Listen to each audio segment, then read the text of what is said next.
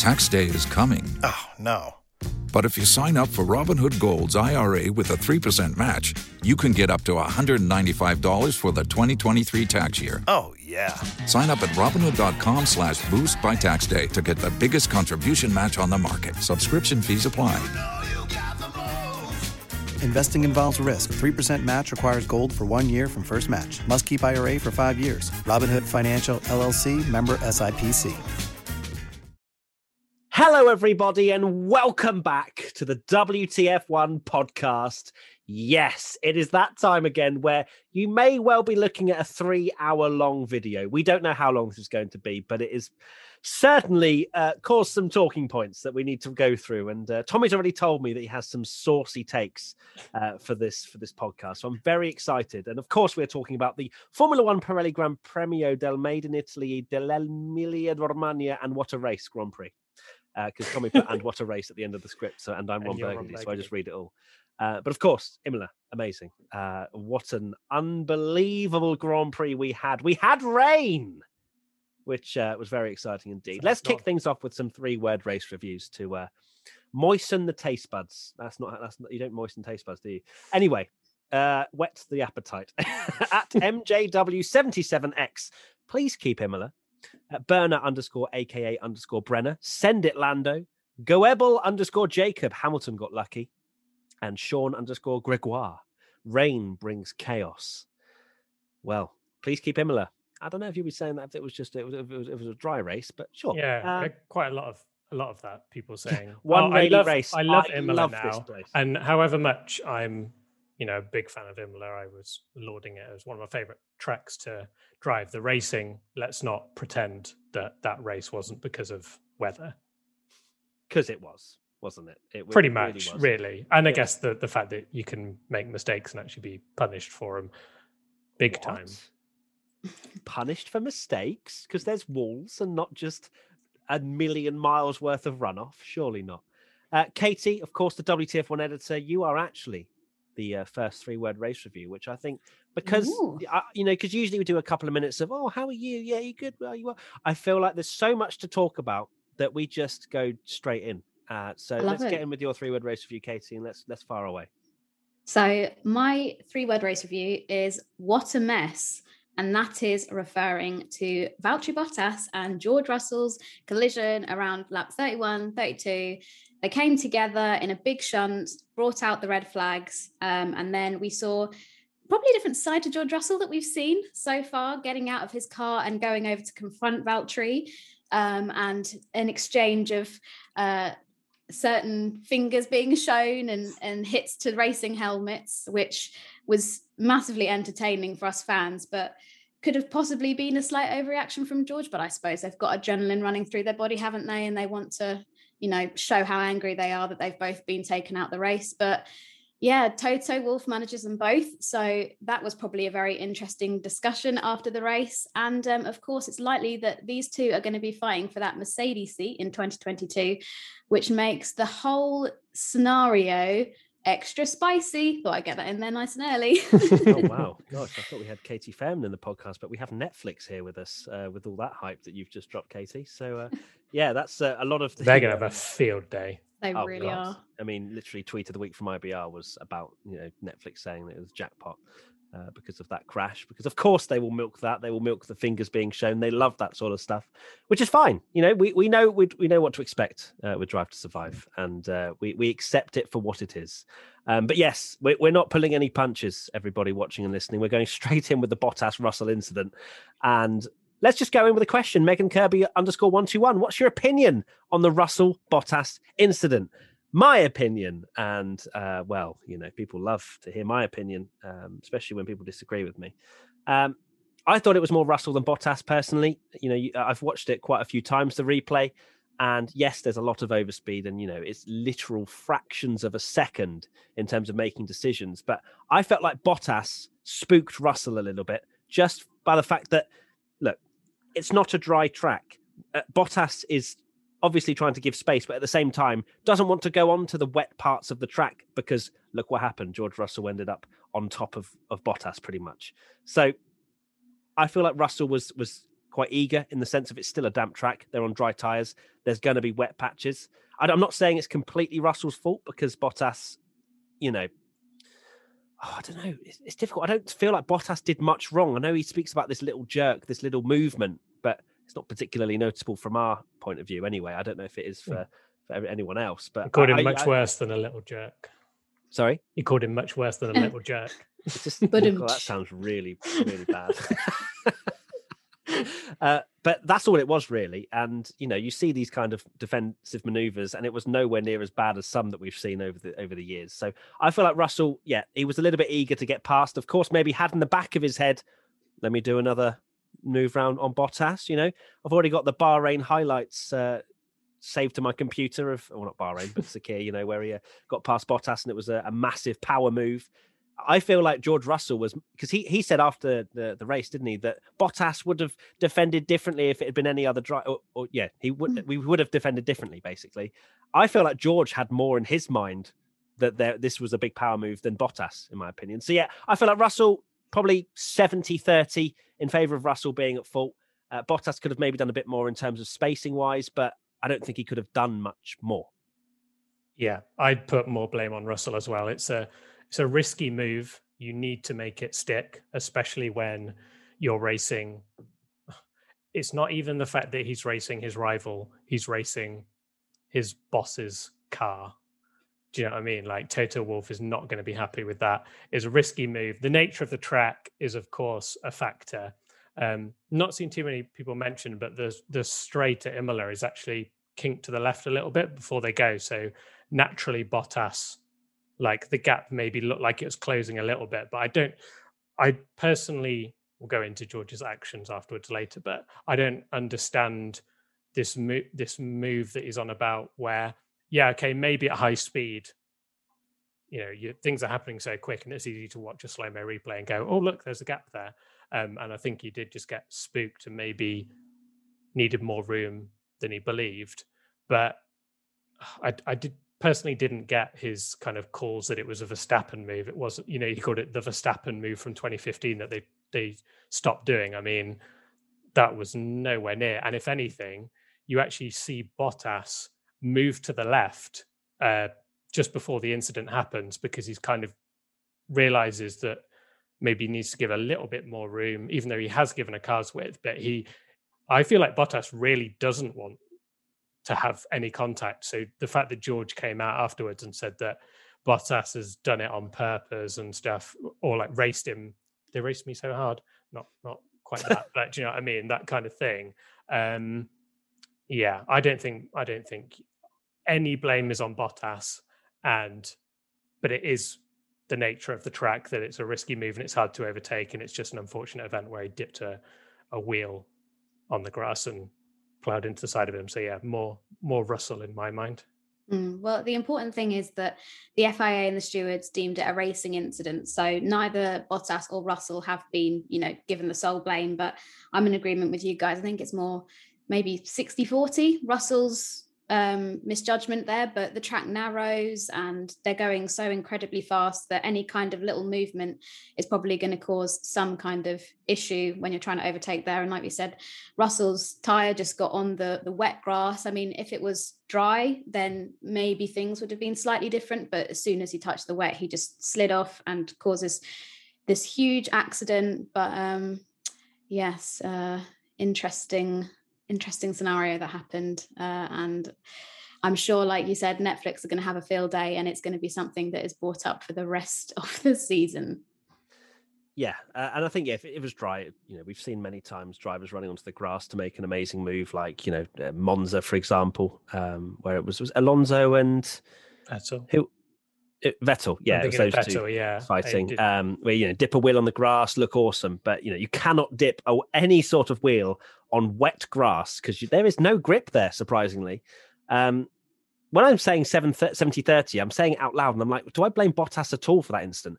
Not really. It's more the fact that it's a racing incident, but Russell is more to blame. That's kind of where I'm saying. You're saying that it's 70%, but you're not saying 30% of it was Bottas's fault, even though that kind of makes a very difficult way. It's hard to explain what you mean, because I don't feel like Bottas is any way at fault, but it is like a little bit more than 50-50. Well, a bit more than 50-50 because at the end of the day, George had to make that move stick, and he didn't. He did not. And to be fair, I would love to have seen how they would have got through turn one anyway, because we saw how difficult it was for cars to go side by side through there in the wet. And also with the fact there's one dry line, I think it was destined for some sort of impact anyway. So very interesting. Anyway, that was a big crash. Glad they're both okay. Perez Gasly comes in with a question. That's not Perez and Gasly, that's at Perez Gasly. But why do you think George was still angry in the post-race interviews when he'd crashed halfway through the race? Do you think there are some underlying issues behind the incident? Now, we get on to George Russell, I suppose, and his reaction was anything but professional, in my opinion. You know, you look at Sakir, the massive, disappointment. Of course, it was a different kind of disappointment because it was coming through the field and then, having a puncture and all that sort of stuff. This was obviously more of a high octane crash and someone's to blame. But the things he was coming out with, I felt were quite irrelevant in some ways. So, for example, saying that Bottas was in 9th and he should be fighting for wins and podiums in the Mercedes and nothing less. That was more of a dig at Bottas and his general performance in the Mercedes rather than the incident itself. So for me, it kind of spills over this disappointment within him that he's not in that Mercedes seat already. Because I feel like he obviously rates himself higher than Bottas. And it just, he was kind of coming out with all sorts of things, wasn't he? About, Bottas would have defended differently. And Bottas just came out and said, well, where's his tinfoil hat and all that stuff. So there was a lot of emotion from George. And usually he's a very articulate, measured character. And it's something that, when he gets into these high octane, higher positions as well, maybe we start to see the immaturity that we see from other drivers as well. We've seen it from Verstappen and Ocon when they're pushing each other and crashing into each other and all that stuff. There is clearly that side to George Russell that we haven't seen before, mainly, in my opinion, because he's in a Williams and we don't see him in these positions too often. Yeah, have you been reading my notes again? Because that was my take, that literally I was going to say that I don't think a lot of people especially a lot of George Russell fans, but I think, the way he conducted himself was pretty embarrassing, to be honest. Think for a member of the GPDA, that he's just, been made a director, for him to go to a big crash like that. And I get adrenaline's running high. There's been some awful things happen at Imola in the past, and it's a horrible crash. And for him to just, the first thing he thinks is to go slap Bottas on the helmet, when Bottas looked like pretty winded as well, and could have, anything could have happened. Could have been hurt. Yeah, exactly. Yeah, because Bottas was in there for ages. That's why I thought he went over to check if he was okay. Yeah, but that wasn't the case. And then you think, okay, well, when he gets to the interview pen, maybe he's like, oh, okay, adrenaline's calmed down a bit. But I totally agree. My thought was that he's embarrassed that he's made not a massive error, but he's gone for this move. He's in the points again. He's absolutely sick of watching Bottas every week not be particularly great, and he feels like he's shown Mercedes I should be in that car. And while I don't disagree with him, it doesn't need to be said. The fans and even Toto himself. It's our job. Yeah, the fans and even Toto himself can say, can make the conclusion that why Bottas is racing a Williams in the first place. George doesn't need to say that. It was like he was using that as a defense mechanism to be like, oh, well, not mentioning the crash. He's like, oh, well, Bottas is rubbish anyway, so it doesn't really matter. And it was kind of a really weird take. And for him to publicly slate him like that, I mean, of all the drivers he could have crashed into, it's not a good look. And I'd go as far as saying that I know Toto Wolff made some jokes, whether you want to take it as serious. No, I mean, he's not going to the Renault Clio Cup, if you saw that joke that he made where he said that this week he was more of a Renault Clio Cup driver, or if you perform well, you'll get in a Mercedes. I personally think that not just the incident, but the way he's managed himself, every good thing he's done in Sakir has been completely unraveled and done. And I think that it really does make, I mean, if Hamilton retires tomorrow, are they really putting George Russell and Bottas in the same team? Do you know what I mean? Like, that's going to be now a thought in his head, or even Russell and Hamilton, where Russell was in the points. He could have waited for a better opportunity, or thought, I'm in the points here. Let's not be a hero and try and go around the outside of a Mercedes. I've not scored a point yet.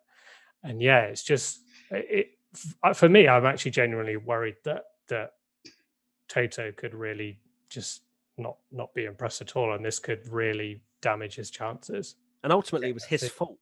Yeah, exactly. The fact that he was adamant that it was Bottas, it made it worse for him. Lack of reflection. It made it a lot worse for him, I think. It was incredibly disappointing, because we sat here last November, December, whenever it was, when George Russell had that terrible weekend in Sakir, and everything sort of fell away from, his grasp. And we said what a mature and like level-headed young man he was, and how that's the kind of attitude that he needs to have if he's going to be successful and, get that Mercedes seat. So for him to like undo all of that hard work in those matter of seconds, it was just really bizarre. And like, I hadn't even thought about the GDPA thing that you mentioned there, Tommy. He's meant to be a role model and taking on this position of authority and, a role model to all other drivers on the grid. And yet he's doing that. It is really disappointing. And I'm sure adrenaline plays a huge part in it. I mean, we've seen much worse drivers do much worse after a crash, hunting people down for a fist fight after the race or whatever. A smack on top of somebody's racing helmet probably seems fairly, tame compared to what we've seen in the past. But like you said, we didn't know Bottas's condition, how he was. And it just seems so not George Russell. We really haven't seen this side to him. And yes, that could be because he's been around in his Williams and he's not been getting these big chances to have overtakes on things like a Mercedes, because loads of people were talking about the fact that Bottas shouldn't even be in a position where he's getting overtaken by a Williams. Like, that obviously is a part of it, but that's not a reason as to why this big accident happened. But it's just strange. I'm sure he's been taunted all weekend by the media, reminding him of this crash behind the safety car here last year. Maybe he felt like he had something to prove. But yeah, I'm a little interested to see this side to George that we haven't seen, and the psychology behind his decisions this weekend. Whether he'll try and sweep it under the rug and be like, I was just really cross, or whether that something's been lit inside of him and he's now really determined to like just carry on with this I don't care mentality and think maybe that's going to be the way that I prove to Toto and the guys at Mercedes that I've got that fire within me that you need for me to be driving that Mercedes. But it was really out of character for those of us that have seen George in his F1 career so far. He seems like such a nice lad, wouldn't hurt a fly, all this kind of stuff. And then it's like, bam, that's gone. It did seem like an explosion, didn't it? Of all the annoyance of everything that he's just gone through suppressed. Being in that Williams, that is just, he just got fed up of it and just literally it all just got too much and he just completely lost the plot. Yeah, he's got a lot of pride within him. It's clear to see that. And he doesn't want to be embarrassed in certain situations. And I think maybe it's also a case of obviously seeing his friends around him, Leclerc getting a Ferrari drive, Lando, getting a podium in the McLaren. It's going to be difficult for him to see that. But I mean, he's a GP2 champion. Yeah, exactly. Yeah. But at the same time, everybody's journey is different. And what he's clearly, or was at least, I'm sure he still can probably get back himself on the path of, getting to a top team. But maybe Formula One seats are there to be earned, especially the top seats. Just because Lando's in a certain seat and, Alex Albon got a Red Bull seat, whatever, doesn't necessarily mean that you don't have to work any or less hard. You know what I mean? Like, it almost feels as though these younger drivers may expect to get a top seat sooner than what we've seen over the years. Drivers take many, many years. And so, Sergio Perez, for example, has waited all this time, apart from obviously 1 year at McLaren where he ballsed it up. But he's waited however many years in Formula One to get a top seat. They don't just come like that just because you have a good couple of seasons. And I feel like that's almost a little bit of a reality check for George. And it's unfortunate for him, of course. He's in a Williams, but he's in Formula One. He's at the top flight. okay, it might take a couple more years of proving himself, but it's incidents like that, in my opinion, that kind of shape his path. Because Toto could easily go, well, you know what, mate, that's not what I want. No, if you're going to continue like that, I'm sure he won't kick him off the program straight away. But if he continues to be like that and doesn't show himself as a team player, as the wider Mercedes family, then he's not going to get to that pot of gold that he's hoping to. I totally agree. I know it shouldn't be a case of he shouldn't be backing off racing a Mercedes for the sake of it when it's not in the team. He's trying to score best he can for Williams, but at the same time, it's not great. You've got to think, I'm sure we've all said it, don't know if you all agree, but in my head, there's absolutely, even though everyone on Twitter seems to think so, 0% chance if Hamilton stays that George Russell is being his teammate. I cannot see it happening. And this, for me, maybe if there was a 20% chance in my mind, this has made it 0. And I'm sure Toto is probably thinking the same. Like, they've finally, while Bottas' performance hasn't been great, he's been on a podcast recently and said, I nearly banned Hamilton and Rosberg for a race because it was absolutely appalling. And you've got to think from a marketing side. And it's couldn't have really gone any worse for him. Of all the people he could have crashed into and kind of lost a point again, I do feel sorry for him. The guy can't catch a break in some ways, and I can understand the emotions spilling out. And this is an opportunity for him to learn and grow. And I'm sure Toto gave him an absolute destroying behind the scenes, in my opinion. May not. Do you think he'll do an apology? And not like a YouTuber, like breaking my silence. No, I don't think so, because he came out on Twitter and said that he believes exactly what he said in the media as well. Like he's firm in what he thinks. I think he will. Do you reckon? If he does, I think it'd be better for him. Yeah, I think it shows that he's learned. Toto forces him to have like an awkward handshaking photo in the next him and Bottas having a cup of coffee together. But it's not the end for George by no means. We're not going to, completely hype this up as, George has ruined his chances at Mercedes seat. Yeah. But he needs to show that he learns and improves. But it's going to be the thumbnail. Yeah. No. I think as well, you've got to think of it as if you were in a normal job. This is probably just like a verbal warning, an equivalent of, it's not like a final, if you do one more thing, then you're out. I think it's just, Toto will understand, like he's been a racer before, that these things can happen as long as he learns from his mistakes and maybe keeps a bit more tight-lipped with the media afterwards and not cause such a headache for Toto and Mercedes and Williams. Then, like you said, there's no reason as to why he couldn't be in that Mercedes seat in a few years' time. But I agree with your point, Matt. I think quite a lot of people have seen, the guys that Russell was racing against, like Lando, like Charles, like Albon, straight away be elevated to these really good seats in F1. And George is probably a little bit miffed about that because he was the one when they were doing, I can't remember if they were GP2 or F2 then, but that level of championship, and George won it. Lando came third, I think, that year. Second. Lando second, Albon third, yeah. Yeah, exactly. And then George has put in the slowest car of the three of them when they get to F1. So I'm sure there's probably a little bit of a grudge there, but hey, good things take time. So they do indeed. And I think that's the key point from this, is that you don't earn it, as I say, after a couple of good seasons, even if some of the young drivers have proved that theory wrong. Moving on, let's finish the Russell bashing. Well, hopefully it wasn't Russell bashing, it's Russell learnings from the Emilia Romagna Grand Prix. Another question before we move on completely. Lavicious X comes in with, regardless of your opinions on the crash, do you think Bottas being stuck in ninth will have worried Mercedes? He never seemed to be able to overtake anyone, as proven in Monza last year, but Lewis makes it look easy in the same car.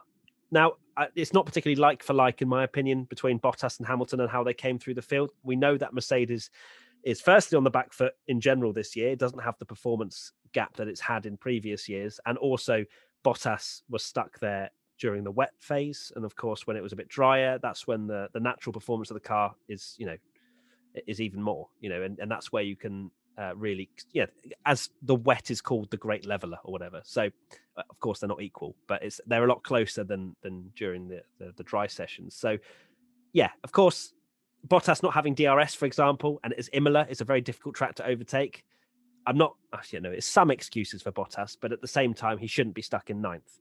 So he should be making some progress rather than falling away from the likes of Lance Stroll and having George Russell over the back of him and overtaking him, obviously, when DRS was enabled. So it was a shocker from Bottas, to be honest. Of course, he had a shocking qualifying, didn't have the confidence in the car, losing 4 tenths in that first sector. Clearly, there was something in his head about that first sector that he just couldn't do in qualifying, because he matched Hamilton for the rest of the lap.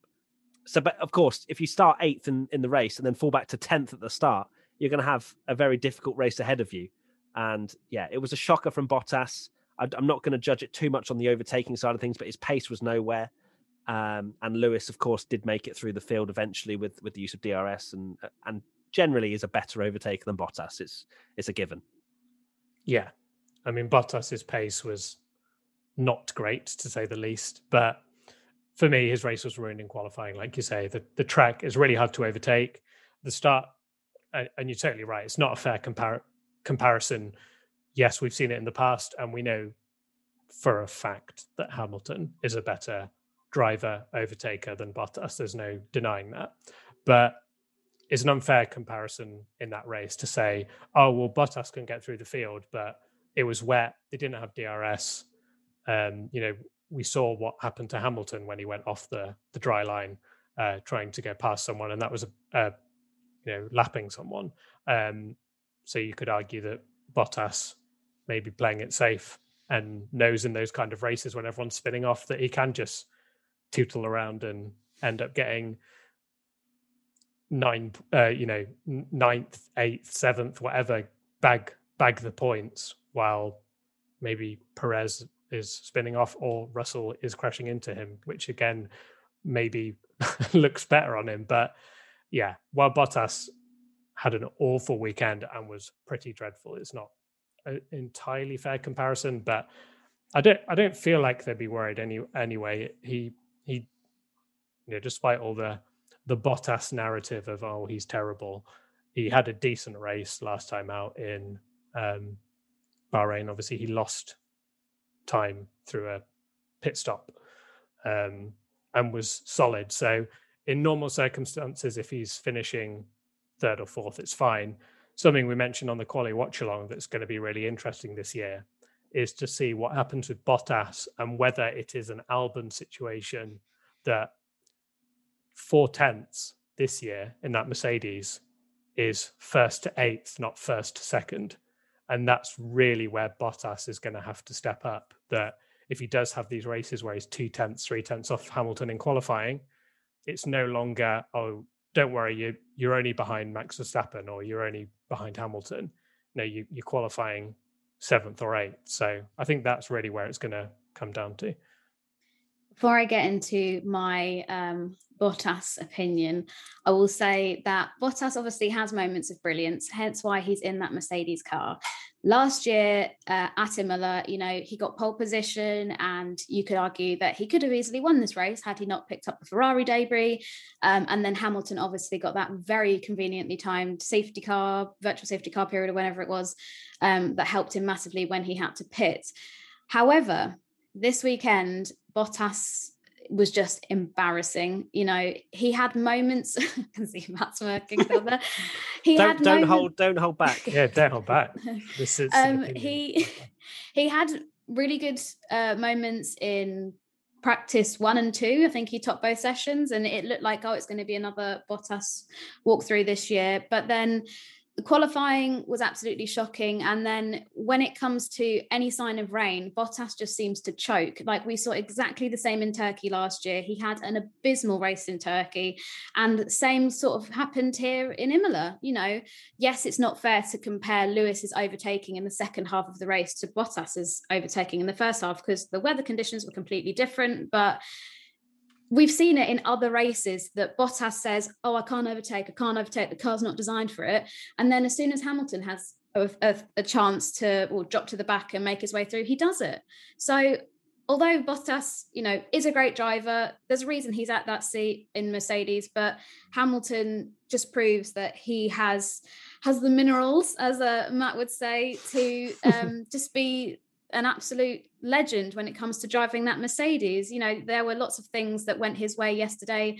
Obviously, him having this issue where he went off the track, as we said, a very rare mistake from Hamilton. And we'll talk about it later on the podcast. There were several elements that sort of benefited him into being able to get back to that P2 position. But yeah, for Bottas, this is just a really poor weekend. And I just hope that he doesn't get too affected by it and he's able to come back stronger when we head to Portugal in a couple of weeks' time. But yeah, not good from him at all.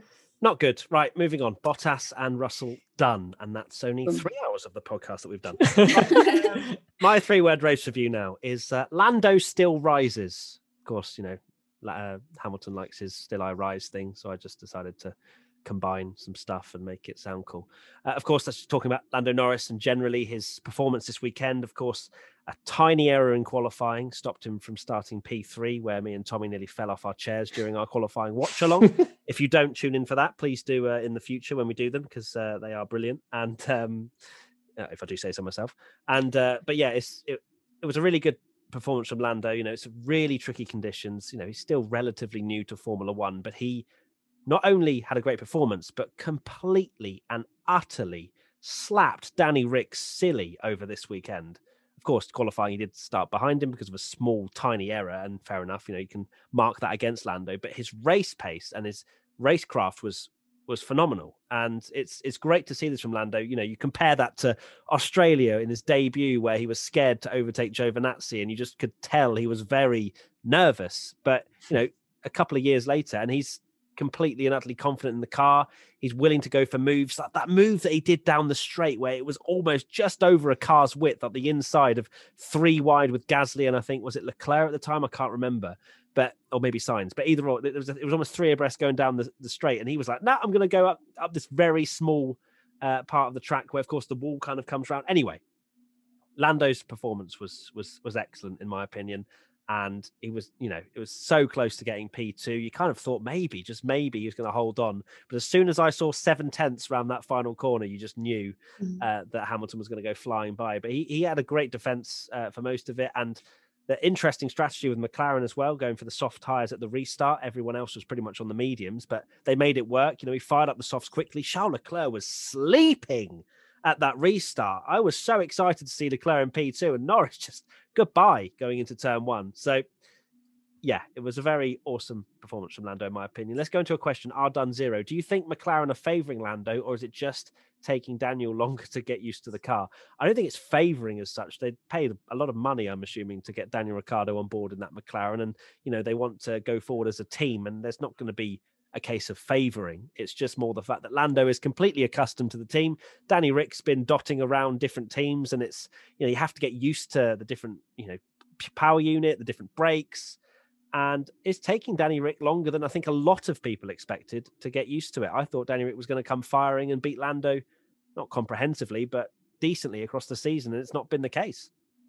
Yeah, me too. At the end of the day, it's ultimately the right decision. And I'd go as saying that McLaren are one of those teams where they do seem to, this could be famous last words when they crash into each other, but really good authority over their drivers. And I feel like that's partly why they finished third in the constructors last year, because they do maximize their moments. You don't have these moments like, I think it was Renault last year, where Ocon was in Ricciardo's way and they faffed about with it for about 7 laps and then he lost a couple of places. And they're quite forceful with it. That it'd be quite easy. When they first did it, I was like, oh, this is bold, them telling Daniel Ricciardo, he's just joined the team. And I'm sure Netflix will do an episode where it's like, oh, Daniel's joined the team and now he's making way for Lando Norris. Like, he was smiley before, he's not smiling now. Yeah. But that is why McLaren maximized these results, and it proved right, because as soon as Lando got past, he was about, was it like 9 or 10 seconds in a few laps? It was unbelievable how much quicker he was. And ultimately, that's what allowed him to be in the position he was. And one thing that was actually interesting with Ricciardo is he had an interview with Sky afterwards, and they asked him that they said, Carlos Sainz said moving teams was like driving in a different race series. And he agreed and said, I can't believe how different it is even though it's the same rules and regulations going into a new car, like muscle memory and stuff. But that being said, I didn't expect Lando to quite, be so dominant, I guess, over Ricciardo at the moment. Whether that lasts the whole season, we'll wait and see. But he's made an unbelievable start to the year again. I think quite a lot of us thought Ricciardo was going to be absolutely on it this weekend. Obviously, he took the podium at Imola last year. But no, Lando obviously just had the car set up beautifully. He was quicker all weekend. I don't think drama needs to be caused this early on about, McLaren favouring Lando. Like, we were only in our second race, and it was evident from the timing sheets that Lando was just quicker. And I'm sure Ricciardo is not going to want to, cause a big trouble at his brand new team by refusing team orders in his second race. So he was probably happy just to understand Lando was quicker and let him through. But I am so impressed with Lando this weekend. I think this could possibly have been his strongest race weekend I've seen from him in Formula One so far. And I think that it's going to be a huge, vocal point when we look back at Lando's career in however many years' time, and we'll be able to pinpoint this race and say, we saw a side to Lando that I don't think we've really seen before. Like, he seemed to just tick every box. He was super aggressive with his driving, but also respectful and just so quick. And I'm really thrilled that he was rewarded with that podium. Obviously, we would have all loved it to be P2, but Hamilton just aimed for breakfast and put him into P3. But yeah, really excellent job from Lando yesterday. It was indeed. Aaron Talbot 4. I know it's early, but do you think Norris can fight for top 3 in the championship? He seems to be performing quite consistently, and his pace on Saturday looks quick, and this is obviously helped by poor performances from Sergio and Valtteri. Will it balance out? I don't think he'll be top 3. I think, over the course of a season, Mercedes, especially Valtteri, he will perform, even if Bottas doesn't perform every single race weekend. He'll perform enough to have some race wins under his belt, and McLaren, they do look strong.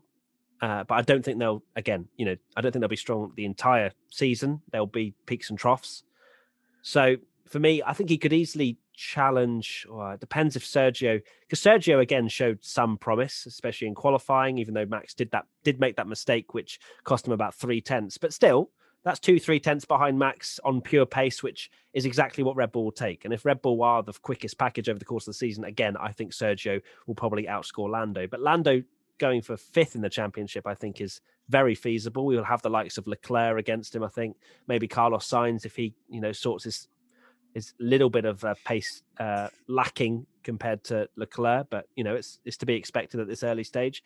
There's a lot of evolution that's going to happen over the course of this season, I think. And it's one to watch. But Norris, if he keeps driving like this and we have crazy races, there's every opportunity that he could be in with the fight for a victory. If we have, like what just happened, Lando could have easily been fighting for the victory if Max had just spun a bit more before the safety car restart, which was just, that was another element of the race of the 100 other elements that happened. So, yeah, I think top 3 is a little bit out of stretch, in my opinion, if we're looking at it realistically. Yeah, wasn't Lando P3 at the start of the title last year after race 2 in 2020, he was also 3rd in the driver standings. So yeah, it's one of those things where I'd be amazed, like you say, Bottas will, he performed fine in Bahrain, and Perez has shown already that he can not match Max. I mean, he had an absolutely shocking race, there's no denying it, but I mean, he outqualified Max, which is something I think a lot of us are surprised about. I think I even said that I think it would happen twice all year, and he's already done it once, so I'm feeling a little nervous about that now.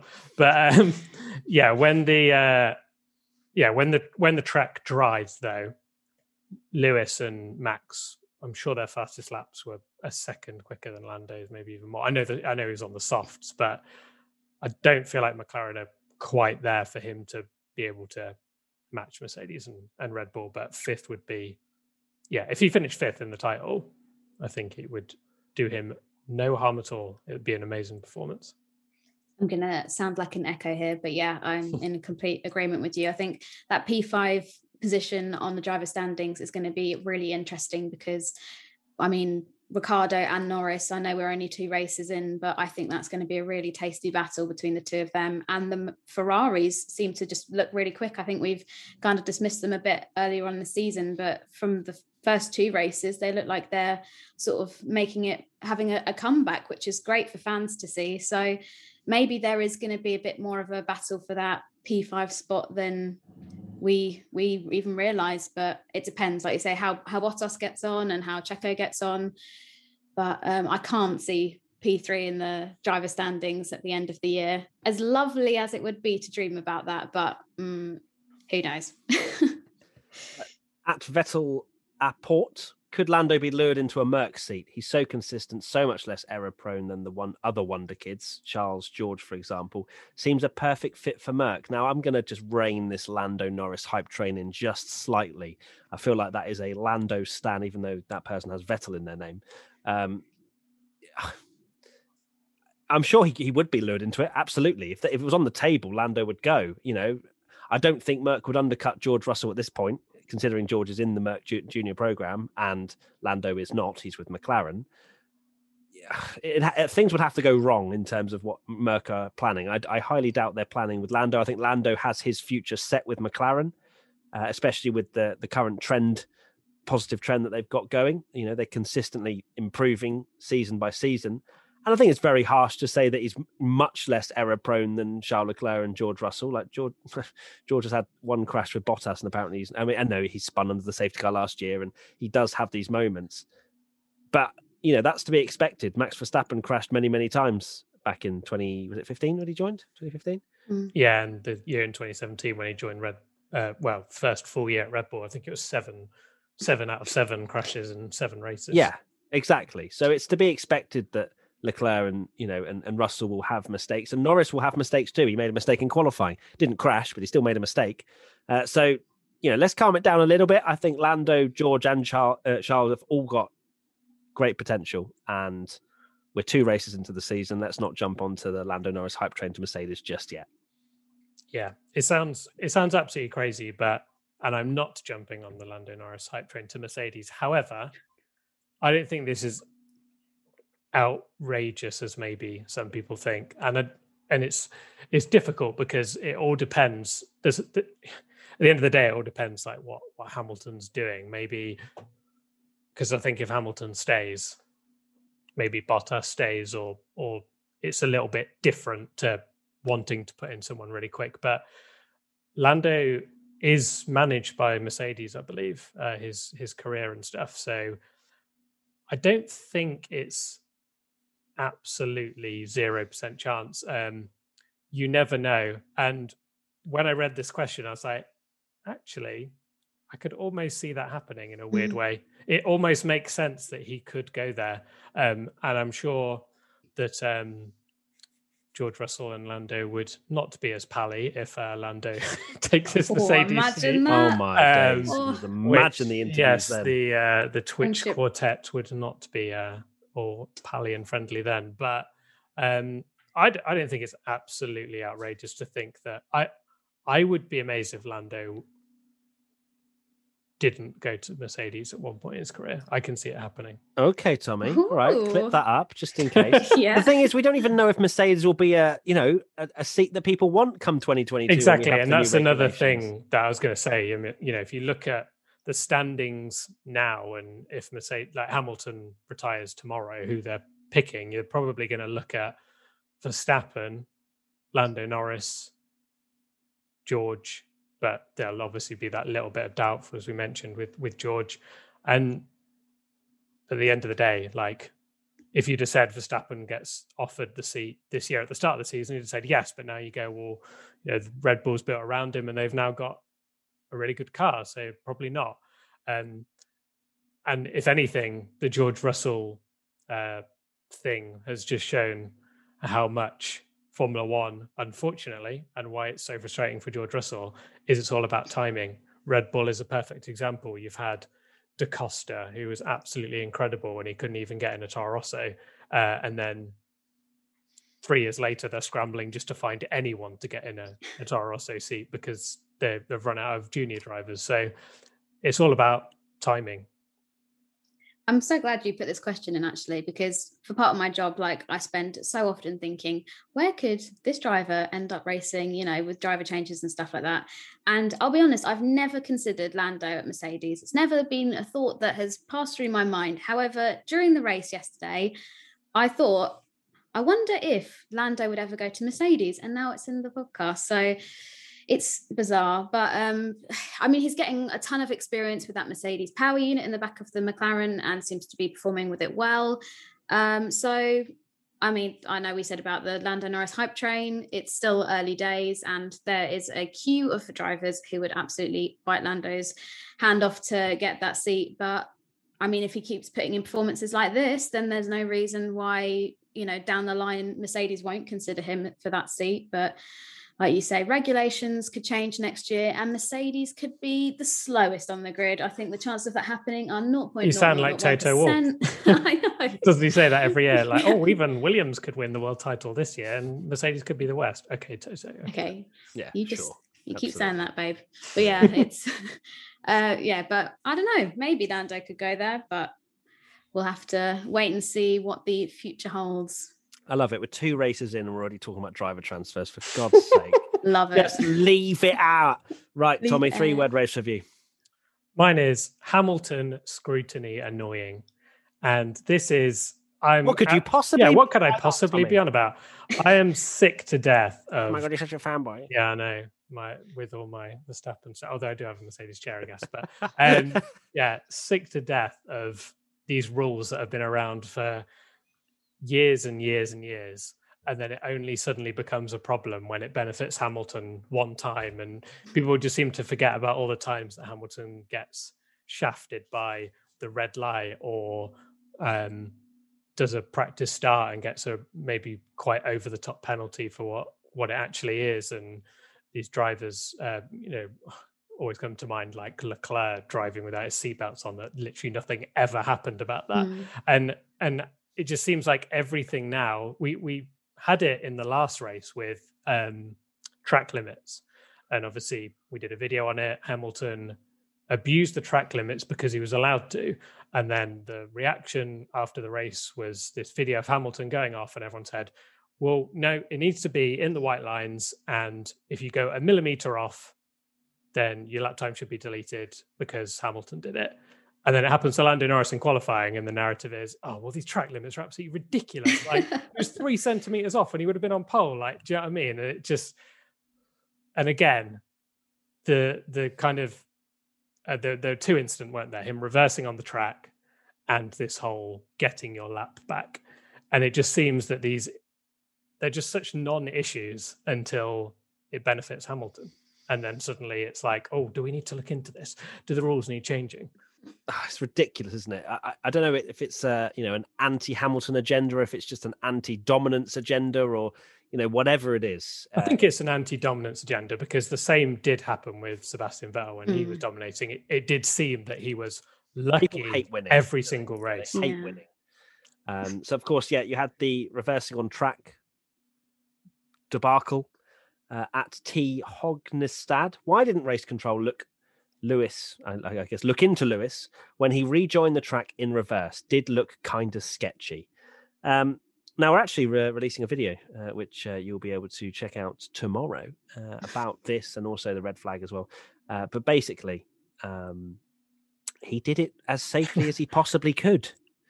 And he was there, obviously tried to find reverse, and he did it so slowly. And I said this to Tommy, I think, on an Instagram live we did yesterday, where 95%, if not more, of the drivers, I think, get impatient in that situation, beach it in the gravel, take out the wheel and get out.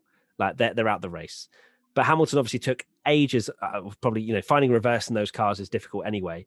But then the amount of time he took was obviously really, he took a huge amount of time just to make sure he wasn't beached, and he rolled the car out. Then he had the backwards momentum of using that reverse. And then, that was the way in which he got out of the gravel. If he then engaged first gear, he's going to lose that momentum and get beached in the gravel.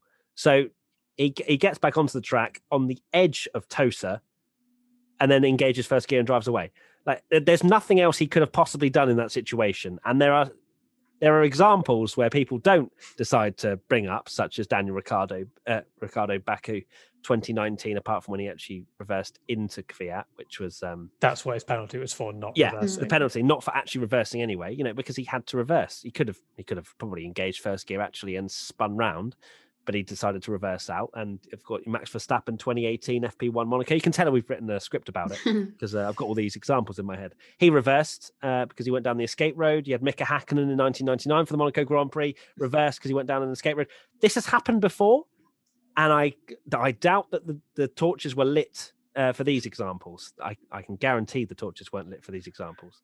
So for that side of things, it was kind of sketchy, but that was the only way Hamilton was getting out of that situation. He didn't reverse into a car. No one had to slow down for him.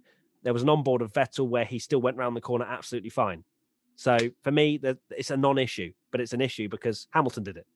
Yeah, you hit the nail on the head with as well, and there's going to be people going, "Oh, you're so Hamilton fanboy," that we're almost lauding him about him going off. That we're saying like, "Oh, he's so clever, isn't he, that he said this?" But it's so true. He even like drove into the wall, so his wheels were on the tarmac bit. So when he spun them, it wouldn't be in the gravel. And like you say, he's reversing out because he knows if he goes forward, he's spinning, digging it in the gravel. It's wet, and that's something obviously he didn't do in 2007, but it shows now his experience, and he's always thinking. And like you say, someone else is rushing because they're thinking, oh my God, the championship's over. I need to get back on the track immediately, and pressing the accelerator, spinning the wheels, and you're getting stuck.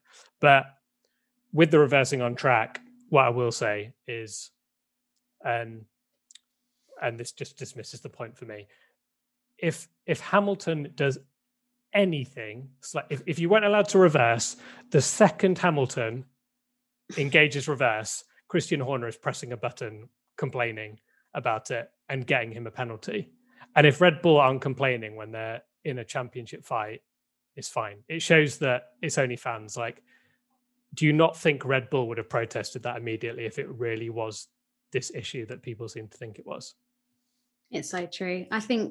I feel kind of sad for people who can't appreciate like the level-headedness and the intelligence behind Hamilton's thinking and how he rectified his mistake, because like we've all said, we have seen drivers do the same and they get so impatient and so panicked thinking, oh my goodness, I've made this mistake, I'm gonna lose my track position, I could be out the race, and they just end up beaching their cars. And we've seen it with Hamilton in the past where he's made a mistake and then beached in his McLaren or something like that. I mean, he beached it in the pit lane gravel in China 2007. Like we've seen it before.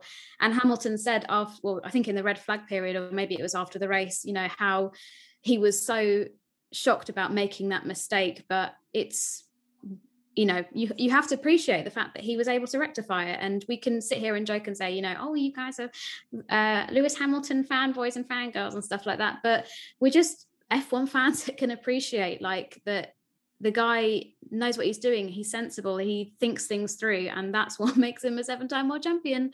And the people that saying that the Bottas was like a Crashgate 2.0, that's a whole nother subject that I could just rant about for the rest of the podcast. I'm going to bring it in. But yeah, that's just absolutely ridiculous. Yeah, I'm sick and tired of seeing people saying, oh, you British fan girls and boys, always, talking about Lewis Hamilton. I just want Hamilton to have some respect on his name. He's a 7-time world champion, potentially 8 times by the end of this year. Who knows? It's going to be a close title fight. And you just have to appreciate greatness when you see it. Like, I'm a Leclerc fanboy. I want Leclerc to do well. We know this. I've come out and said it. I'm not passionate. But, it's literally like people take appreciating something that's good as being biased, and that's a crazy thing. And not just this fandom, I'm sure in all sporting fandom. I'd have loved Hamilton to beach in the gravel and Verstappen be leading the championship by 20 points. Yeah, I know exactly. You would. But you're a Verstappen. You're a Verstappen fanboy. I'm a Leclerc passionate fanboy. And Katie, who are you a fan of? Half the grid. Okay, cool. So you're just a neutral. So that you don't have any bias really. So it's just really, I just love seeing those comments because they think that we're biased when it's not. We're actually just, we just appreciate what we see, and we can see past the potential bias of certain drivers that you like or don't like. I used to be a Schumi fanboy where I'd turn off the race when I was a kid, and if Schumi's out, I don't care anymore. But now, fortunately, it's so much more fun if you're a neutral. Anyway, the red flag lap back thing. I don't know why there was such confusion, especially in the Sky commentary about red flagging and the lap backing stuff. They were discussing it as if they didn't know the rules. Like, pretty sure it's just a reset, isn't it? Isn't this just a normal? Yeah, and they do it behind the safety car anyway, because if you remember last year, they did it behind the safety car, and that's what caused the crazy thing where the marshals were on track and people were caning it around the circuit to get back. So, yeah. Yes. Anyway, was that a red flag? Was it? No, just safety car. It was a safety car. They can unlap themselves, can't they? Yeah. So this is obviously different because it was a red flag, and people were questioning. Oh, actually, let's do the question. Ticey_46. Do you think they need to look into red flags? Here we go. A restart from a red flag is not a true representation of a restart and positions from when it came out. Lapped cars can unlap, etc. Should stop the race and restart in the exact same order as when the red flag started. No. Again, the only reason this has happened is because Hamilton was a lap down after his crash. And then they're like, wait, Hamilton just got a whole lap back and he's finished P2. Look, red flags are there because they stop the race, right? They, it's because there's a big incident or weather's horrendous or whatever. And the fact is the red flags every single time will reset the race. That's it. Rather than having back markers on the grid, because usually when a red flag's out, they would have a standing start. But my understanding is the reason they didn't have a standing start is because one half of the grid was wet and one half of the grid was dry. So therefore, it would just have been really fair. Okay, not fair at all. That was my understanding. So obviously, they do it behind the safety car, and having back markers within the field is just not safe. That the fact that these drivers want to gain as many positions as they possibly can. If they've got blooming Mazepin and Schumacher as starting third and fourth on the grid, even though they're 15 laps down, it's just going to ask for collisions again. It's going to ask for problems. So there's a reason for that, and there's also for the racing spectacle. If you have those back markers within the field, then it's going to ruin the fact that Verstappen's on pole, but then Leclerc's a few places back. So a full blank reset works, and sometimes it will benefit Hamilton, sometimes it won't. How about all the times where he's been leading races and it's been red flagged? No one talks about it then. Yeah, well, the ultimate irony of the whole thing is that Hamilton's probably lost out the most of that rule of anyone, because he's always leading. He's led more laps than anyone else in the history of Formula One. What was it? Allows the pack to bunch back up. So if anything, Mugello. Yeah. Was it Mugello where he was leading and then yeah, exactly. But I mean, yeah, he's going to be the one that is affected by this most the other way, because he's the one leading all the time by, especially last year, 40 seconds in the lead, and they allow everyone to bunch back up, change tires, whatever. Alex Albon was on better tires than him. Where do you draw the line with this? Do we say, oh, well, technically at Monza, it's not really fair that Gasly, because that's not really fair, is it? Because he got lucky. So do the FIA stewards get on the phone and say, well, Pierre, you were P10, really? I know, like the red flags change things and the safety car and stuff, but can you just slot back into P10 because that's where you were meant to be? Yeah, and everyone slow down as well, because Hamilton, you've got a penalty, but you were leading by quite some time. So if you just tootle down a little bit, there you go. Then you can take your. It's just. I'm sure everyone would love the safety car to have a safety car restart where Hamilton keeps his 20-second lead at the start. Yes. Yeah, exactly. Can you imagine that? It's like Gladiators at the end where there's the two participants. This is showing my age now, where they had the challenges and then someone would have like a 12-second head start on the final challenge. It's just not the way to go. Yeah. It's not a crossover I expected on this podcast, Gladiators and F1, but I'll bring it in. You have, it's so silly. I can see why it seems unfair and confusing to new fans. I can, but like we've said, there is a backlog of history as to where red flags have benefited or not benefited certain drivers. And unfortunately, that's just the way the rule book is. Like, it's set in stone. And I'm sure that they've looked at the past at how they could implement something to make it more fair or whatever you want to call it. But at the end of the day, none of us want a red flag during a race because, like you said, it normally suggests that there's been a serious accident, serious crash, someone is hurt, or, the weather has stopped a race from happening. Not only does it completely ruin the adrenaline and the excitement from a fan's perspective, because all of a sudden everything comes to a standstill, but also you've got to think of the drivers, they spend ages getting themselves mentally ready for a race, and then for it suddenly just to come to a stop, and then they've got to, spend 15, 20 minutes, however long it will take during that red flag period, to then psych themselves back up again and get back into the flow of things.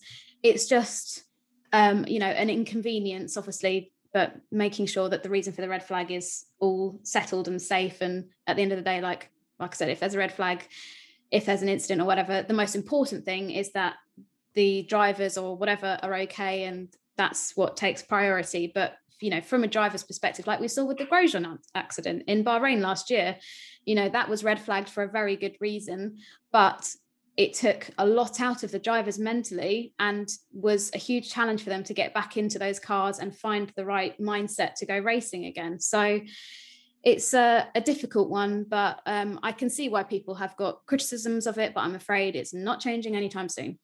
Yeah, I mean, there'll be far more criticisms, as Tommy says, if they all kept being a lap down or 2 laps down. Be like, oh, why don't you reset it? Because they don't fly a red flag lightly. They'll always go to a safety car or virtual safety car to try and sort the racing action. They don't want to stop the race.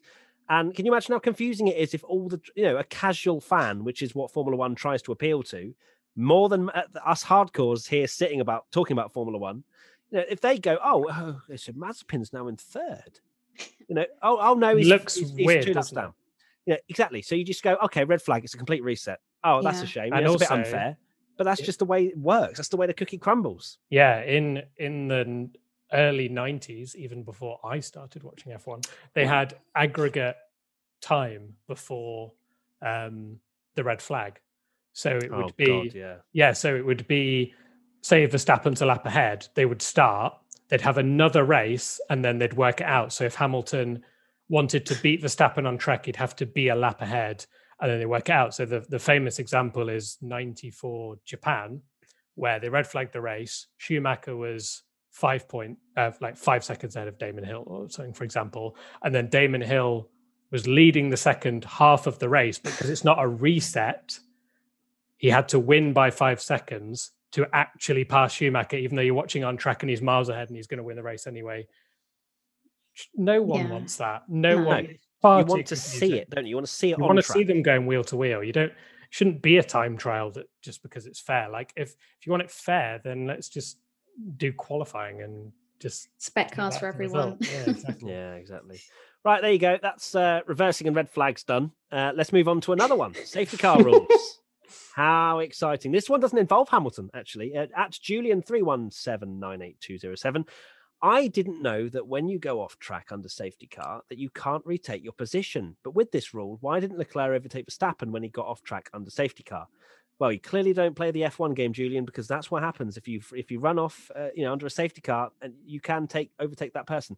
Well, it's quite obvious, really, if you look at it from a what a safety car is and what they're allowed to do is not overtake. But if a car goes off, the whole grid can't just stop and just, you good, Perez? You coming on anytime? They have to go carry on. So that's the only form of overtaking you're allowed, is if a car bins it or stops. But if Perez bins it, that's his fault. It's not like it's everybody else's fault for overtaking him because he's gone off to Narnia. So now the fact he's rejoined, he can't then go, you know what, safety car or not, I'm having that fourth place back. Yeah.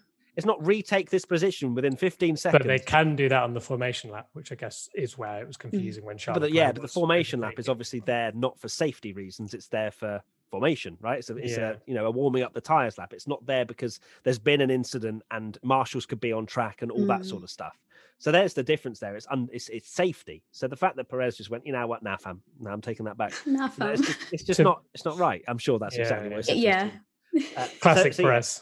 So then the question about Leclerc overtaking Verstappen, that could have been an opportunity for Charles there, to be honest, because Verstappen was off the track for a very brief second, but maybe there was just that kind of almost gentleman's agreement type, like respect sort of thing from Leclerc. He's gone, Verstappen's lost it a little bit, but then you're also getting into that grey area of how much has he lost it? Verstappen lost it. Has Leclerc just overtaken under the safety car and he's going to get a 10-second penalty? So I can understand why Leclerc didn't, because it was a very split-second thing. I'm sure Charles is not sitting there in his cockpit going, Max could lose it at any point.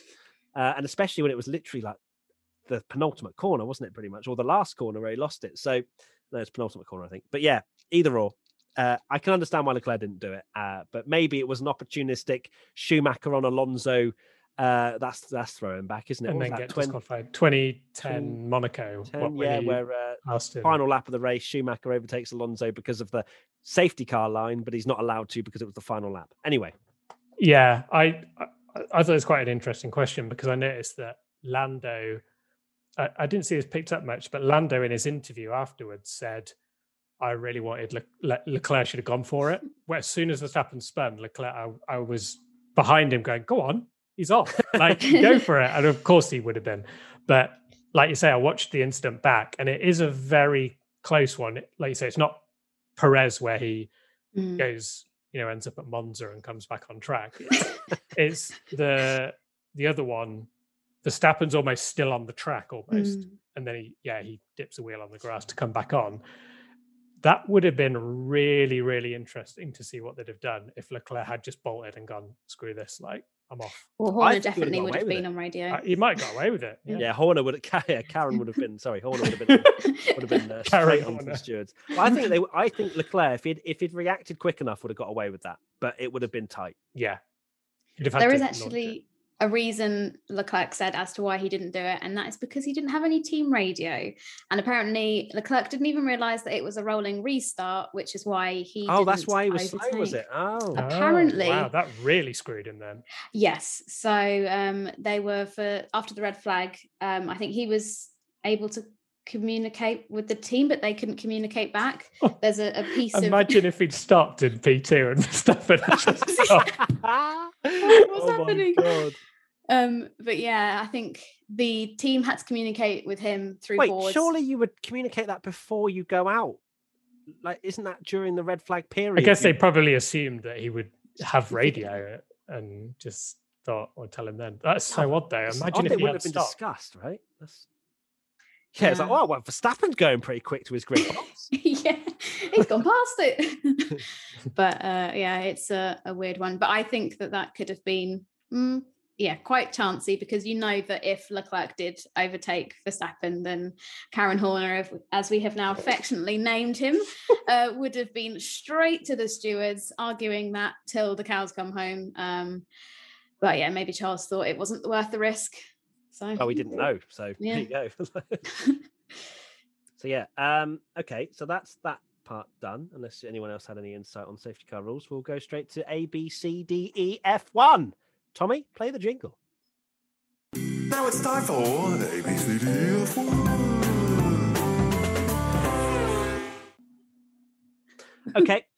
So for the first time ever, A, B, C, D, E, F1 has fan voting, and you can do that yourself by going to WTF1.com after the race, and you can vote. So we won't have more of this, wow, my God, Matt, I can't believe you gave him a D. And then the fan votes give that same person a D, and then I'll go, well, shut up.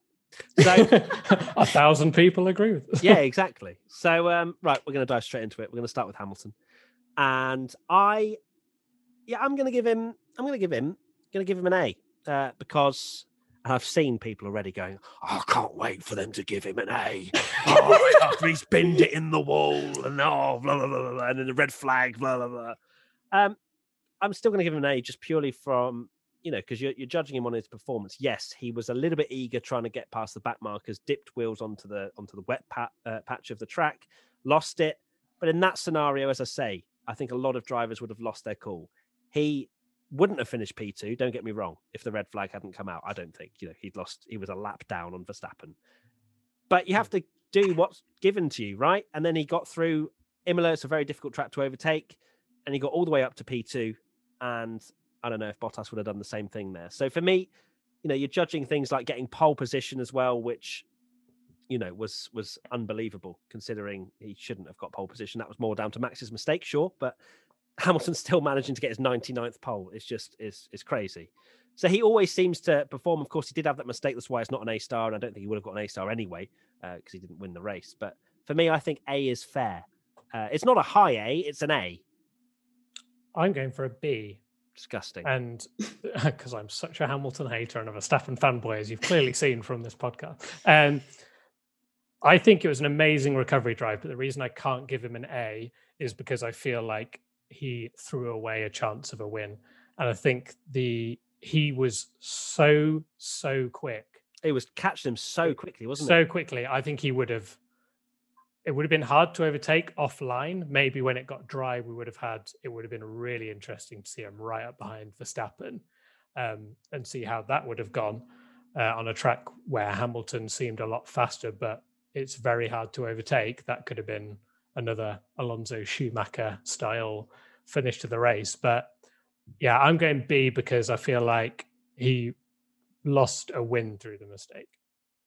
Yeah, I actually had A written down, but I'm going to change it to B because, yeah, I know. So I am in agreement with what Tommy said. I mean, we saw Hamilton make a rare mistake. And also the start, obviously, Verstappen absolutely spanked both Checo and Hamilton. That was an incredible start. And Hamilton and then they started the race. Yeah. So yeah, I'm going to go with a B because there are other people I've graded A, and it's not fair to put them on the same I love level. How we're going into full explanation mode because we want to kill us about Hamilton's grading. Yeah, I mean, it's difficult because you look at that one as well, and turn 2, which we didn't even speak about, Verstappen and Hamilton going side by side, Lewis trying to hang it round the outside, which would then be the inside for the chicane with Verstappen, and that in itself, maybe he did throw away the victory there as well because obviously he got damage on his front left end plate, I think it was. So, yeah, but then he kind of sent it. So I kind of liked the fact Lewis went for it rather than just backing out of it. And the pace he had with that front wing damage was ridiculous. So I'm going to stick with an A. And the fans went with an A. So jog on, if there are people that are saying that I'm a Hamilton fanboy. So yeah, interesting stuff. Okay. Bottas, it's just a solid F, isn't it? No, it is. It's definitely an F. I thought maybe that was a little bit too harsh. Yeah, I thought the same. I put E thinking you can't blame him for the crash, but still woeful. But he was pretty woeful. Okay, maybe an E. E, I think, is fair. I think E, actually. Yeah, okay. E for me. Tommy, you're an E. Katie? I mean, I literally called him an embarrassment earlier, so I'm going to just stick with that and go F. Okay, F. All right. And the fans went with F. So well done, Katie. I love how that's a well done, like it's the correct answer. Well done for being a sheep. Oh, wow. You just called fans sheep. Right. Verstappen. It's a solid A star, isn't it? Come on. Let's just get it out of the way. Easy. Yeah, Ruthless. Unbelievable drive. That was the Max Verstappen that, last week when I said you should have just been a bit of a dick and let Hamilton drive on the dirty stuff and ruined his tires rather than Max being so polite. Definitely wasn't polite there, but obviously it was a fair. Hamilton's doing exactly the same thing, isn't he? In that, 100%. You're like, oh, round the outside of me, I'm just going to take my corner absolutely normally. Oh, sausage curbs, enjoy. That could have ended so badly though, couldn't it? Like he could have launched it. They touched, didn't they? So yeah, they touched Martin. They touched. Okay, A star. Perez had a good qualifying. It's a D, maybe even an E, with the pace that he showed was shocking in the race. Like, he was nowhere. He was like Danny Rick's. What am I going to give Danny Rick? That's the question. Okay, no, we'll give him a D. I'm going to give Perez a D, just purely. I'm basing it on teammate comparison, and he was absolutely nowhere. So I think he's a bit harsh. Yeah, I think D for me. I've gone D as well. It was a really poor race. Very strange that Sergio Perez, you think, is the kind of driver that maybe not as quick in qualifying and then is the one that somehow does really well in these crazy races, but it was the absolute opposite. And we can't always has to be mentioned, but Alex Albon, it did feel like that kind of race where you thought, this is an absolutely bizarre race. He should be finishing third in a crazy race in a Red Bull, but he spun off a couple of times as well. I know it's an E for me. It's an E. Yeah. I'm changing it because he went off under the safety car. I know it was very treacherous conditions, but he went off under the safety car. He spun at the second chicane, lost him fourth again, and he finished P12. That's an E. No, yeah, I think you're right. I think if I'm thinking like what I'd have given Albon if he'd have had that race, I think we'd have been saying Diori as well. And if anything, Albon was a lot less experienced than someone like Perez. So I was also watching it thinking if Perez was in an Aston Martin or Racing Point from last year, he probably would have done better than the Red Bull. Katie, what's yours? I have given Checo an E as well, because although his qualifying was sublime, brilliant from him, we don't rank this to do with the rest of the weekend. We rank it on what happened in the race.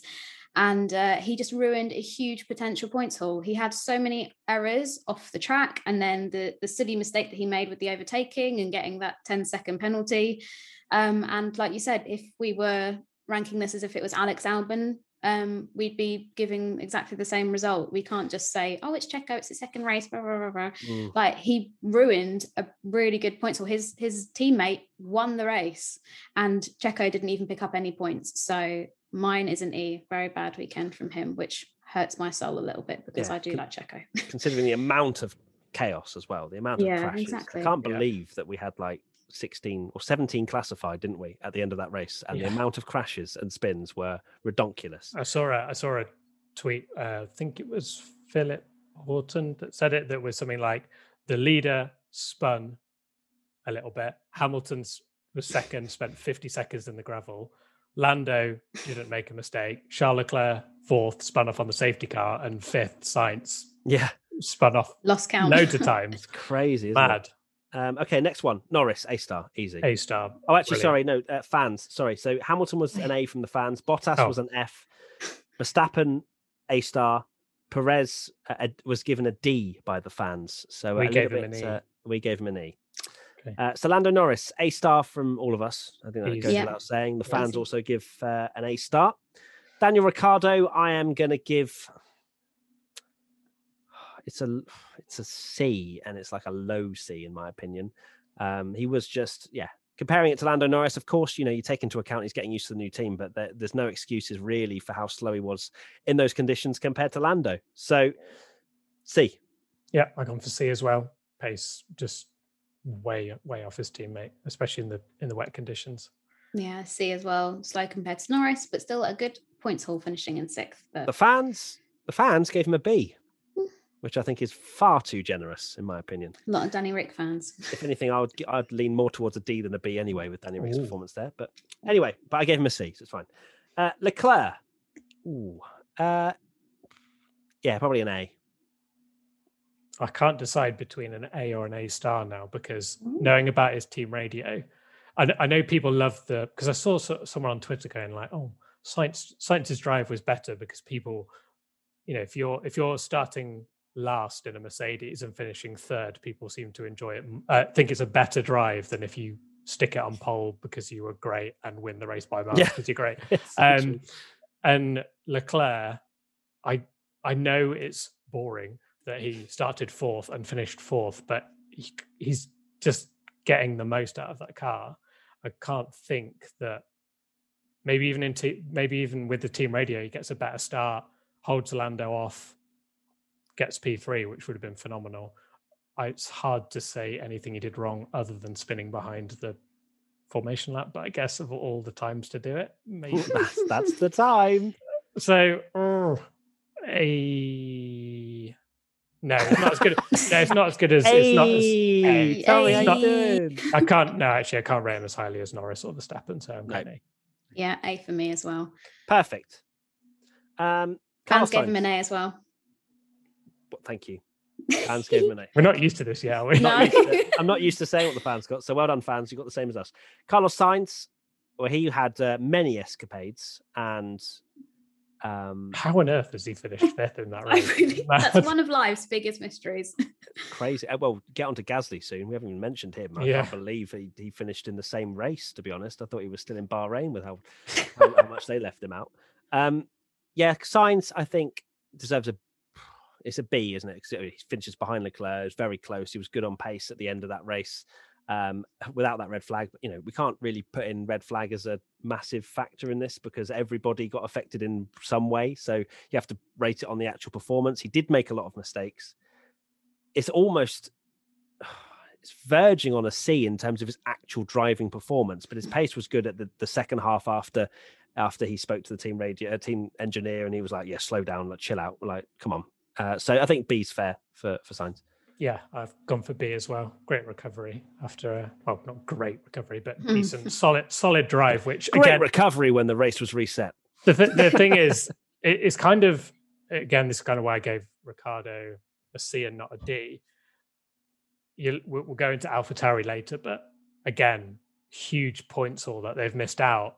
And when it's so close in that midfield, the amount of points that Ferrari have got on the board and McLaren in a race where Ricciardo looked nowhere and Sainz looked like he was spinning off and seeing every lap, for them to finish 5th and 6th, that's like a really solid, solid result. So I think it should be. Who finished 5th? A polite golf clap. 4th and 5th, mate. No, I'm on about Sainz and Ricciardo. Sorry. You'd say are quite like not great performances, but they've got really good points. Yeah. Gotcha. I have gone for a B as well. I thought it was an excellent drive, and fair play to him for being able to stick in that P5, but I cannot overlook the amount of mistakes that he made, and what a lucky person he is to... Oh wow, you were about to get us demonetized, weren't you there? I was. I had to be careful. A lucky person he is to retain that P5. And the fans gave him a B as well, so there you go. Sebastian Vettel. Why with Vettel does it always have to be like, because I know I can hear the pitchforks being sharpened outside. It's just a C. Woeful. I put just a C.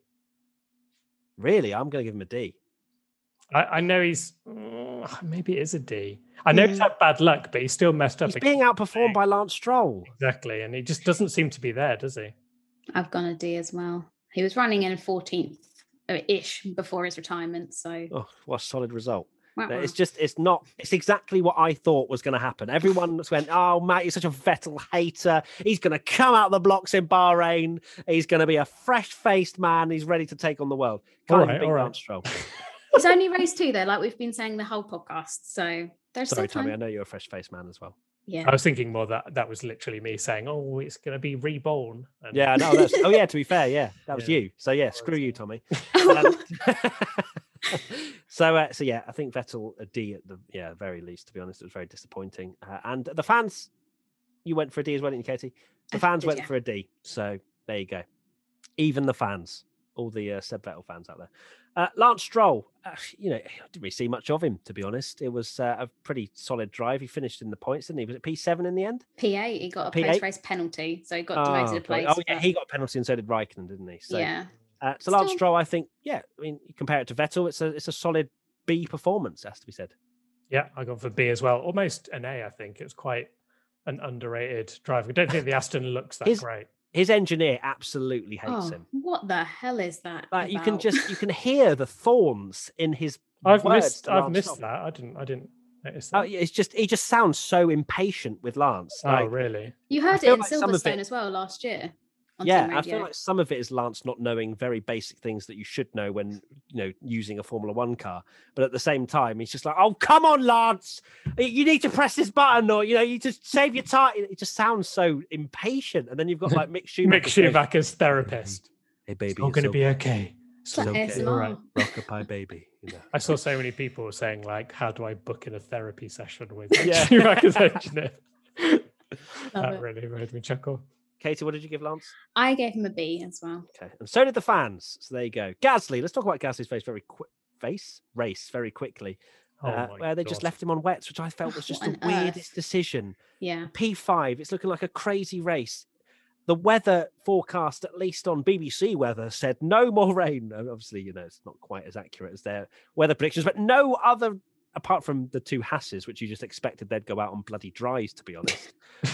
But apart from them, they were the only ones that went on the wets. So apart from Ocon, and he pitted very early. So Gasly, you'd think Tsunoda would go out on the wets, but not Gasly in P5. He's got a great opportunity for a podium and could have easily been fighting Norris at the end of the race had he just gone with the same strategy. But instead, went on the wets. Don't know if that was his decision or the team's.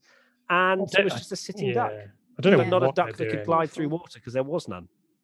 What are they doing with that? I'm sorry. Like you say, Tsunoda, it makes sense because he's messed up qualifying. He's starting last.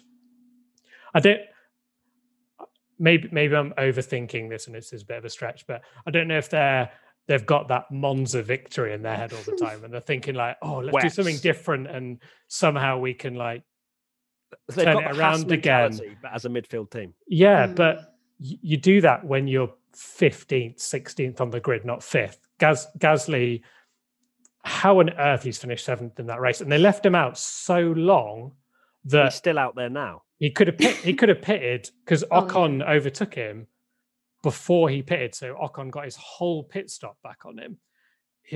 A dreadful Alpine as well. What were they doing? And AlphaTauri should have been rapid here. And again, McLaren and Ferrari picking up those points when it looks like AlphaTauri are just as good as them is a really poor form. Awful what are we going strategy. for then? Gasly, I'm going to give... the fact that he still finished 7th was a miracle. And he did drive those wets pretty damn well at the start. I want to give him an A because he didn't do anything wrong. Well, you don't know that. You don't know if he's on the wets. He decided, true. But yeah, that's I feel like a B. I don't feel like it's an A performance. I mean, he did drive those wets really well at the start and managed to keep them in much better than Ocon, who just literally drove off and got the wets changed. His pace was good in the first sort of 10 laps, I think, but I think it's a B for me. Yeah, okay, B. Yeah, I've gone B as well. Okay, perfect. And the fan rating was a B. Woo. Amazing. Tsunoda, he had a bit of a rough ride, didn't he, Tommy? Because you kept tweeting about him. Oh, for God's sake. I did the so in the quali watch along, I said, one little mistake here and you're going in the wall and ruining your suspension, and within a minute Tsunoda goes back. And you were talking about Tsunoda as well, weren't you? I was talking about Tsunoda, and then during the race I tweeted, wow, this is a crazy situation that Tsunoda is now managed to be behind Hamilton when he started 20th and first, and then 30 seconds he was in the gravel from tweeting that, and I was so annoyed. I have passed on the curse. You spent too much time with me, Tommy. He went for I didn't actually notice this till I watched the race back because it was just carnage and I was obviously tweeting and stuff like that. He lunged on Hamilton into turn 1, and that's what caused him to spin. He got past Hamilton and then lit up the tyres when he was coming around the corner, and it's one of those things where you just you've started last, you've got very lucky to get back up here with all the craziness happened. Just calm down a little bit. I know that's not the Red Bull Junior way. Not Yuki way. It's not. As long as you're fast, you can crash. Yeah. Maybe that message from Franz Tost wasn't the best advice for Tsunoda. But for me, grading wise, probably a D because he's a rookie. He had a horrendous qualifying as well. It's if that's someone else, that's an E. But because he's a rookie, D. Let him off. And the fans give him a D. Fernando Alonso. He got a point in the end, didn't he, somehow? Yeah, he did. After post-race penalties for Raikkonen. It was I've never seen a less Alonso performance, especially in a wet race. He went off at the warm-up. Lap to the grid, he was off. And then that amazing bit when the Bottas Russell crash, and then the office zoom out turn to see Alonso. That is the funniest piece of camera work I've ever seen in one race. I don't know why it tickled me so much, but it's just so funny the way it's turns, zooms in on him, and then you can still see Russell and Bottas swearing at each other in the background, and the camera cuts back to Bottas and Russell and zooms in on them. I think no moment summarizes how insane that race was more than that. So Alonso, are we giving him? Did he get? I'm almost a point. Is it a D? That's what I was thinking. Really non-Alonso like. D for Fernando for me. I've gone for a C for Fernando. Well, it doesn't matter, Katie, because there's 2 Ds here. And the fans technically there is as well. Don't. God. I'm so terrible. Alonso fans gave a C. Alonso fans gave him an A, but the WTF1 fans gave him a D. Yeah, the WTF1 fans gave Alonso a C, so they're on your side, Katie, but it doesn't matter. We've given them They gave him a D. Alonso got a D. It literally says C in this document. Does it? Mm-hmm. Yes. Oh, sorry. Wait. I did it wrong. Wait, just during. I'm on the website. I'm on the website. Let me. Okay. Well, whilst we do that, Ocon, Esteban Ocon. Well, he went on the wets as we mentioned. Had a dreadful strategy. Was pretty slow. I want to give him a D as well. No, I gone for C. Where did he finish? 9th. Okay, C. He outperformed Alonso in that race, which was a surprise. All right. So I've also gone for a C as well for Ocon. Didn't really see much of him, to be honest, because he was just a slow man for most of it, but somehow managed to get past Alonso, which is so crazy that I just don't know what happened to Ocon. Alpine, I did it. Oh, Alpine, hello. sorry, is slightly concerned they're going to be another Alfa Romeo team where we go, oh, just give them both C's. I don't know what's happening. So true. Just nowhere, really. But we gave Alonso a D and Ocon a C. The fans gave Ocon a C as well. Did Alonso get a C from the fans, Tommy? He did. Oh, so you're chatting rubbish. Good. Kimi Raikkonen. I don't remember seeing him. He almost got a point, and then he was in P9. He finished the checker flag at P9 and then got penalised for pit lane scrutiny stuff, which I heard was a bit weird. How he actually would have not been penalised if he'd taken back a certain safety car position or something. And I could read you the stewards report, but it's like Katie at the second as she's back. I could read you the stewards report, but it's boring. And but it's terrible. It's literally bored out your internet there, Katie. It throws up. That's amazing. But yeah, don't bother with the stewards report, Katie. The internet does not like it. No, thank God for that. Yeah, Raikkonen, he had a strong race. I can't think of a race more confusing, to be fair, for fans than that one, with the amount of penalties that were like, you can overtake under the safety car, you can't, you can, you're meant to, you're not meant to. Very bizarre. Right, let's run through the rest of ABCDF1 because I fear this is going to be a 2-hour podcast. Yeah, I think that's true. So Raikkonen, okay, I want to give him he finished in the points, then got a stupid penalty. It's a B. It's a B for me for the fact that he finished in the points, but then got penalised. Yeah, B. Yeah, B. Katie. Okay, and it's B for the fans. Giovinazzi, C.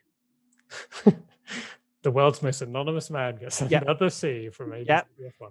Yeah. I've gone B. Oh, why, Katie? Because he was pitted for a brake issue. And he was seeming to be pretty close to Kimi. So I think he probably could have got points finish had he not had to pit for that. And he did some decent overtaking. So I'm going a B. Well, that's an amazing opinion. But it's not going in the... Okay, well, that was nice. I was so energetic as well. So Giovinazzi got a C from the fans and a C from us. George Russell. E. Trying to judge him on his race performance only. E. I want to give him a D.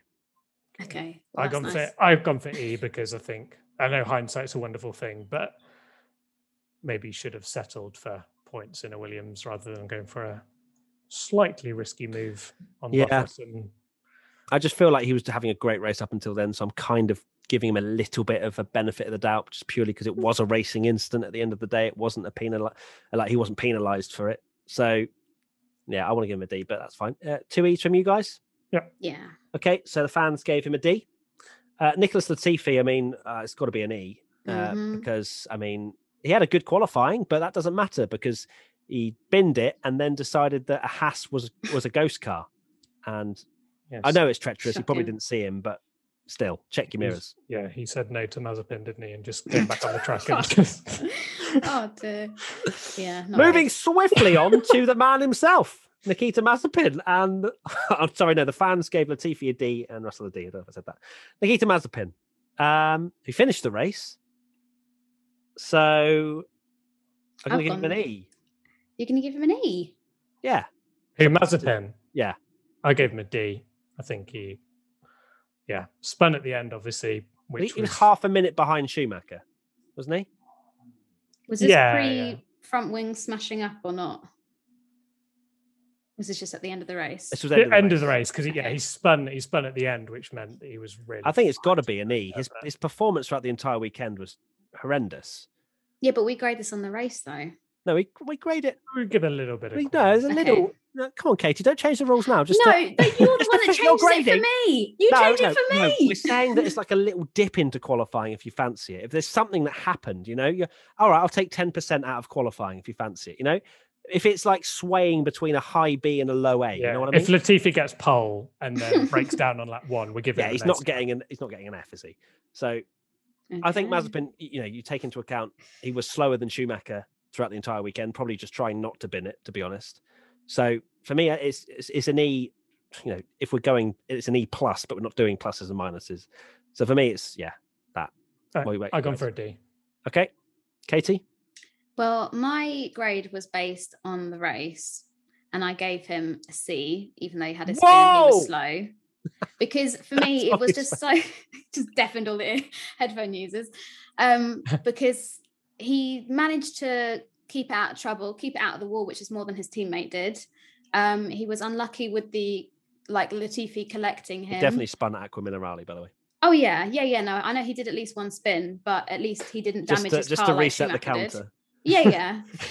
And he obviously had. I've not been on that website yet. I haven't either, to be fair.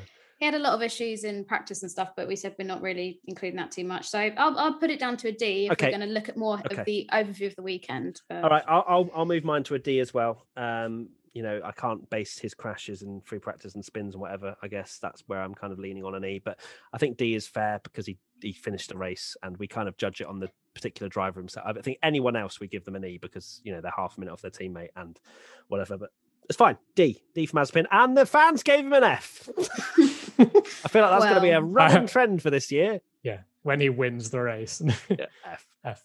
Schumacher, going to give him Mazepin's a D. I think Schumacher also gets a D just purely because he did hit the wall. He was faster than Mazepin, but I think he still deserves a D. Yeah. Yeah, same. Yep. Okay, and the fans gave him a D. So there you go. Right, moving on. Predictions. What we had for the Formula One Pirelli Gran Premio del Made in Italy, the Emilia Romagna Grand Prix. Only because you wrote it in the document that I read it, Tommy. Standard. Mine was Verstappen on pole by 0.3. That's half a point because he was definitely going to stick it on pole by 3 tenths if he hadn't dipped his wheel in gravel. So it was on point. Yeah, no points. So 0 points for me. And Vettel out qualified by Stroll again. I think I'm going to go with that for every single prediction. That's cheating. And get 23 points. Yeah, but that one is definitely a point. So 1 point for me. Tommy. AlphaTauri quickest to the midfield did not happen, and neither did Perez on the podium. No, that was nowhere near. Katie. Yikes. So I said that Checo outqualifies Bottas, which was a bold prediction, but it worked. So I'd like an apology from you, Matt, for laughing at me when I said that prediction, please. Yeah, sure. All right. Sorry, could you speak up? I didn't quite hear you. Breaking my silence. And then I said double points for Ferrari, so your girl got a full points haul.